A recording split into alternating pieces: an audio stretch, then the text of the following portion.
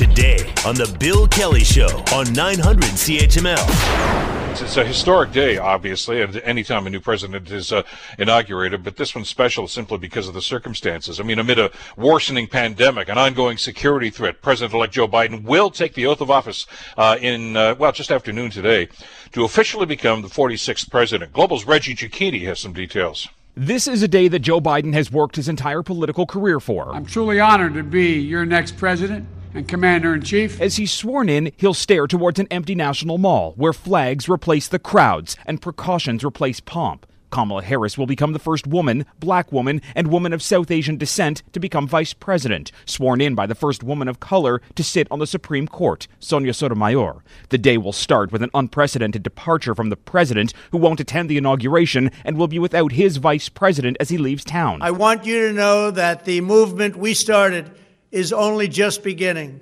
There's never been anything like it. Donald Trump leaving behind a tattered legacy, a politically divided nation, and an obstacle-laden path for his successor to walk down. Reggie Cicchini, Global News, Washington. So let's get the lay of the land here as to what's going to be happening. I mean, there's a lot of pomp and circumstance involved with any inauguration. It's going to be a scaled-down version, certainly, because of what's gone on with the pandemic and certainly the insurrection from 2 weeks ago. But there's also a lot of work yet to be done. Joining us to talk about this is Elliot Tepper, Emeritus Professor of Political Science at Carleton University. Elliot, great to have you back. Glad you had some time for us today. This is it's a momentous day. It is a momentous day, and good morning, Bill. Before we even talk about today, I want to harken back to yesterday. I could not help but notice the stark contrast between Donald Trump and his handling of the pandemic, of course, over the last year, and Joe Biden as president-elect, basically with the memorial service that took place on the mall there by the Lincoln and the Washington memorials. Very moving experience, and a very moving, I thought, tribute to the people who died because of COVID. Yes, I think the inauguration of the next U.S. president really began last night, as you have noted. It was truly a moving ceremony, but it was also saying that, there's a new guy in town, there's a new era dawning. That was his message. I take COVID seriously. 400,000 Americans dead under Donald Trump's watch, the singing of Amazing Grace, and also the Canadian content, the singing of Hallelujah. Yeah, Hallelujah. That was a nice touch. It was lovely to hear. But mainly the symbolism of it was so important that we commemorate our dead and we plan to do something about it, unlike the predecessor who couldn't be bothered. The tone was something else, too. And again, both Vice President-elect Kamala Harris and President-elect Joe Biden had comments to make. But I got the sense that given the moment and given what they were trying to accomplish yesterday, more was less, and I think both of them understood that. And again, I contrast that with the long, rambling diatribes that we used to get from Donald Trump, of 45 minutes or an hour and a half sometimes. Brief, but I thought very poignant comments from both of them.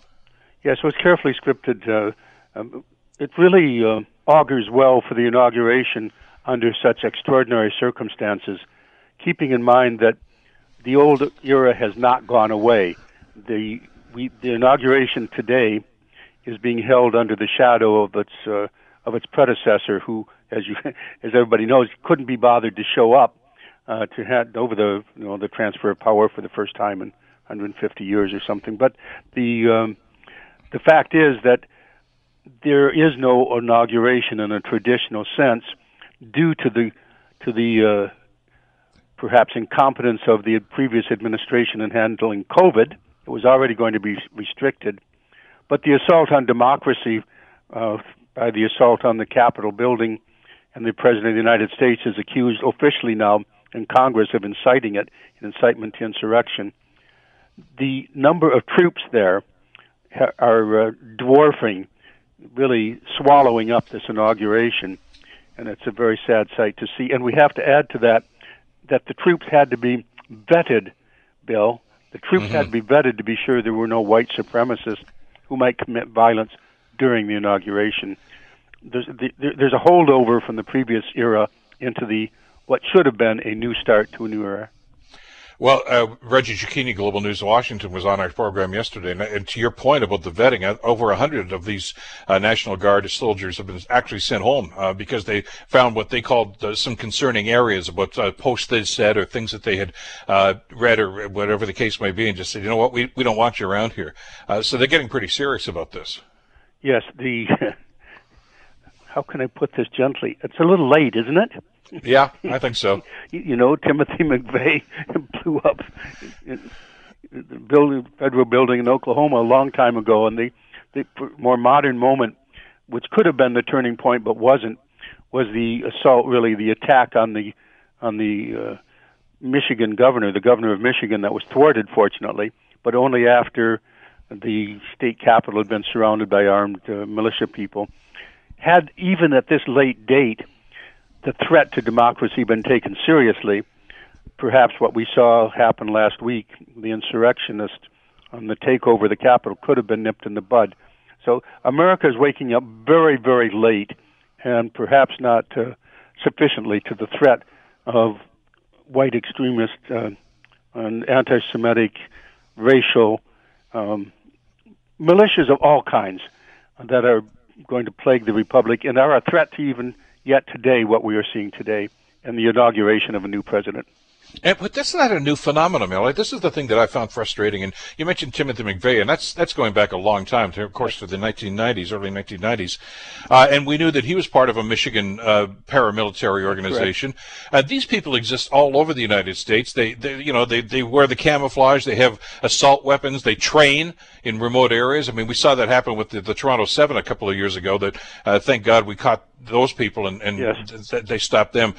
But it's I don't think you could even do that. There are so many paramilitary operations out there basically wanting to take the country away. And this is one of the reasons that I think Trump ascended to the point that he did, because he was their savior. He was the guy that was he was going to focus all of their attentions and say, yeah, this is our opportunity. And the manifestation of that, of course, was 2 weeks ago when they stormed the Capitol. That's who those people were. Yes, America hasn't even begun a reckoning with the growth of this kind of activity. But keep in mind this, to swing it to what's happening today, this is also a concern for the kind of government that's about to come into power.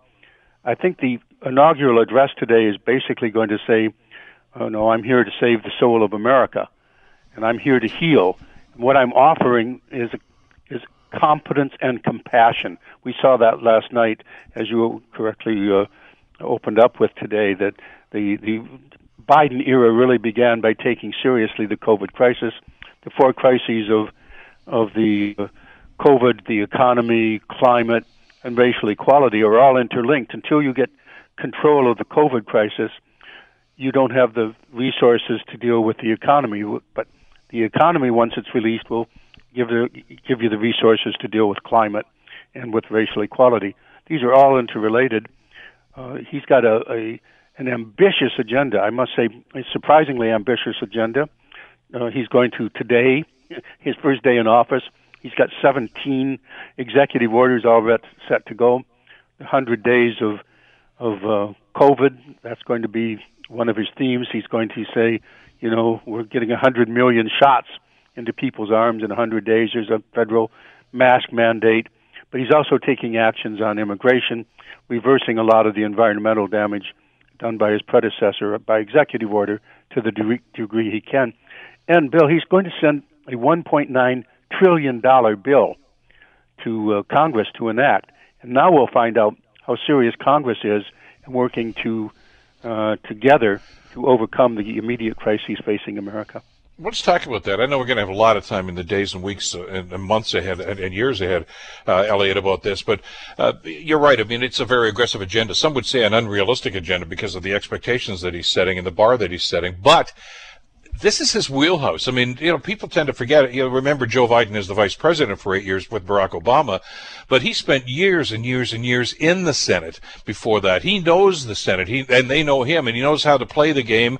He knows how to get things done in the Senate. he and Mitch McConnell know each other. I don't think they're BFFs, but there's I think an understanding there. Trump never knew any of this stuff. He didn't, he first of all, he hated the Democrats, so that was a bridge he was never going to build. Even a lot of the Republicans only went along with him because, well, he was supposedly their leader. But I get the sense there's going to be a different attitude now, and plus the fact it doesn't hurt, of course, that he has a slight majority in the House, and for all intents and purposes, with the vote of the Vice President in the Senate, he's got the votes there if he needs to. That gives him a leg up on previous presidents, I would think. He's not. He doesn't have Lyndon Johnson's ability to force coalitions together and to basically shoot the pool table.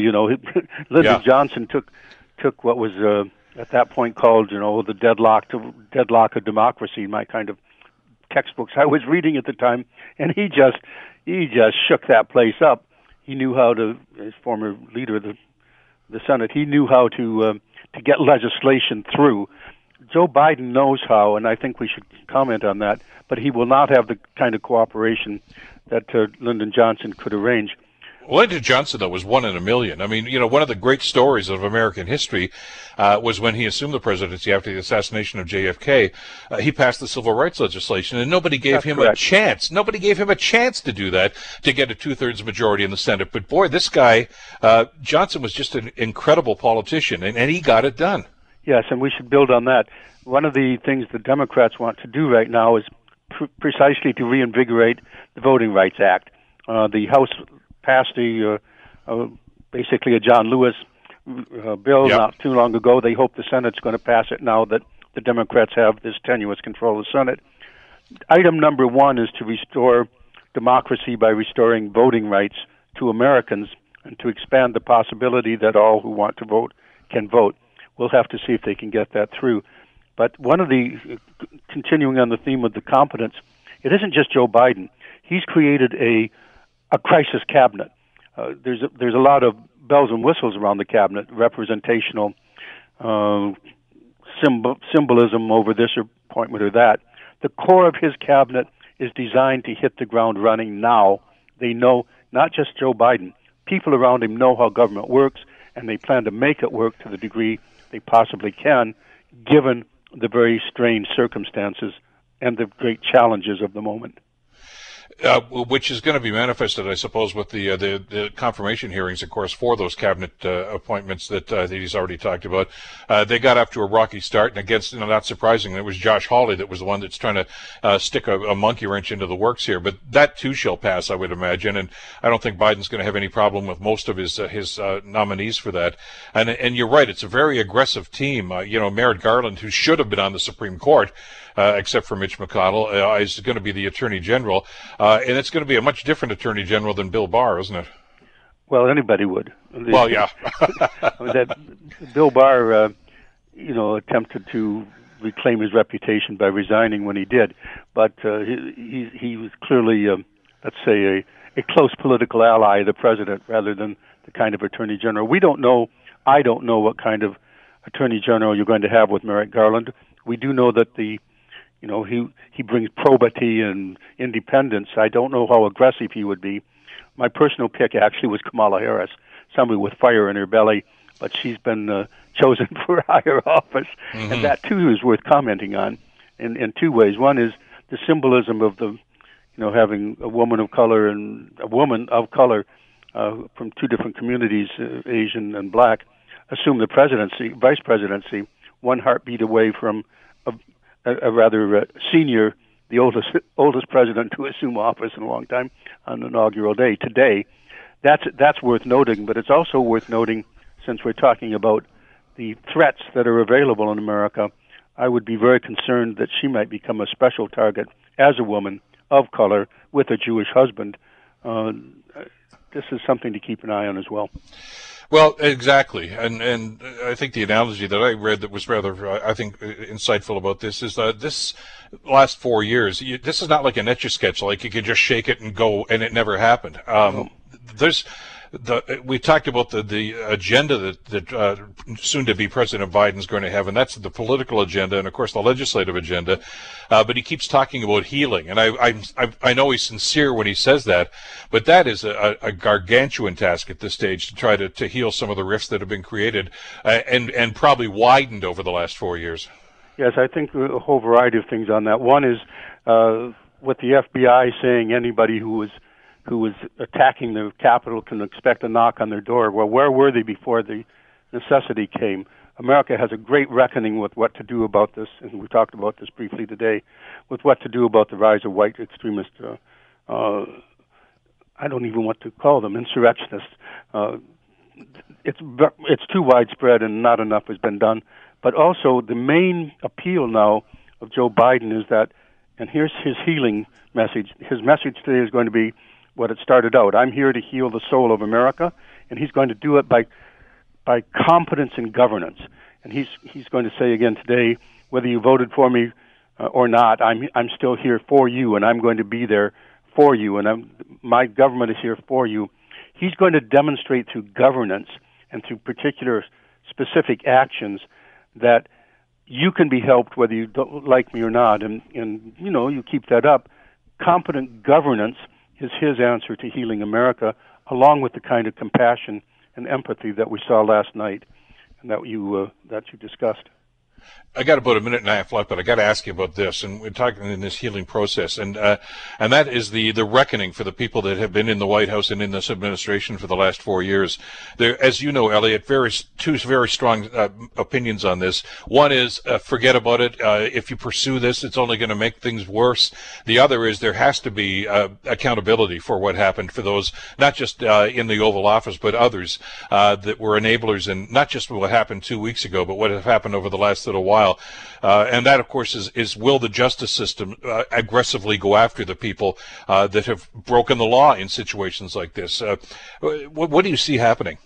Well, in terms of those who stormed the Capitol, if those are the ones you're referring to, yes, those will be sought after. What about those surrounding the President of the U.S., some of whom have now been pardoned as of today? And what about the President himself? If the Senate actually removes, convicts the President of incitement, and then by simple majority vote bars him from taking public office, that will answer the question about his particular future. Mm-hmm. The soul of the nation now is one question, but the soul of the Republican Party is also on the agenda.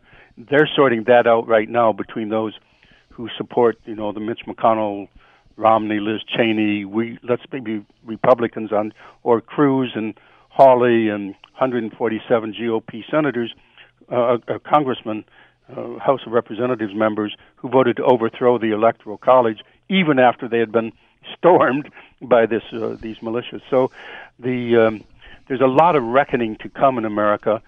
The possibility of the former president actually facing trial for a variety of charges relating to his behavior, not just in office, but on his way to office.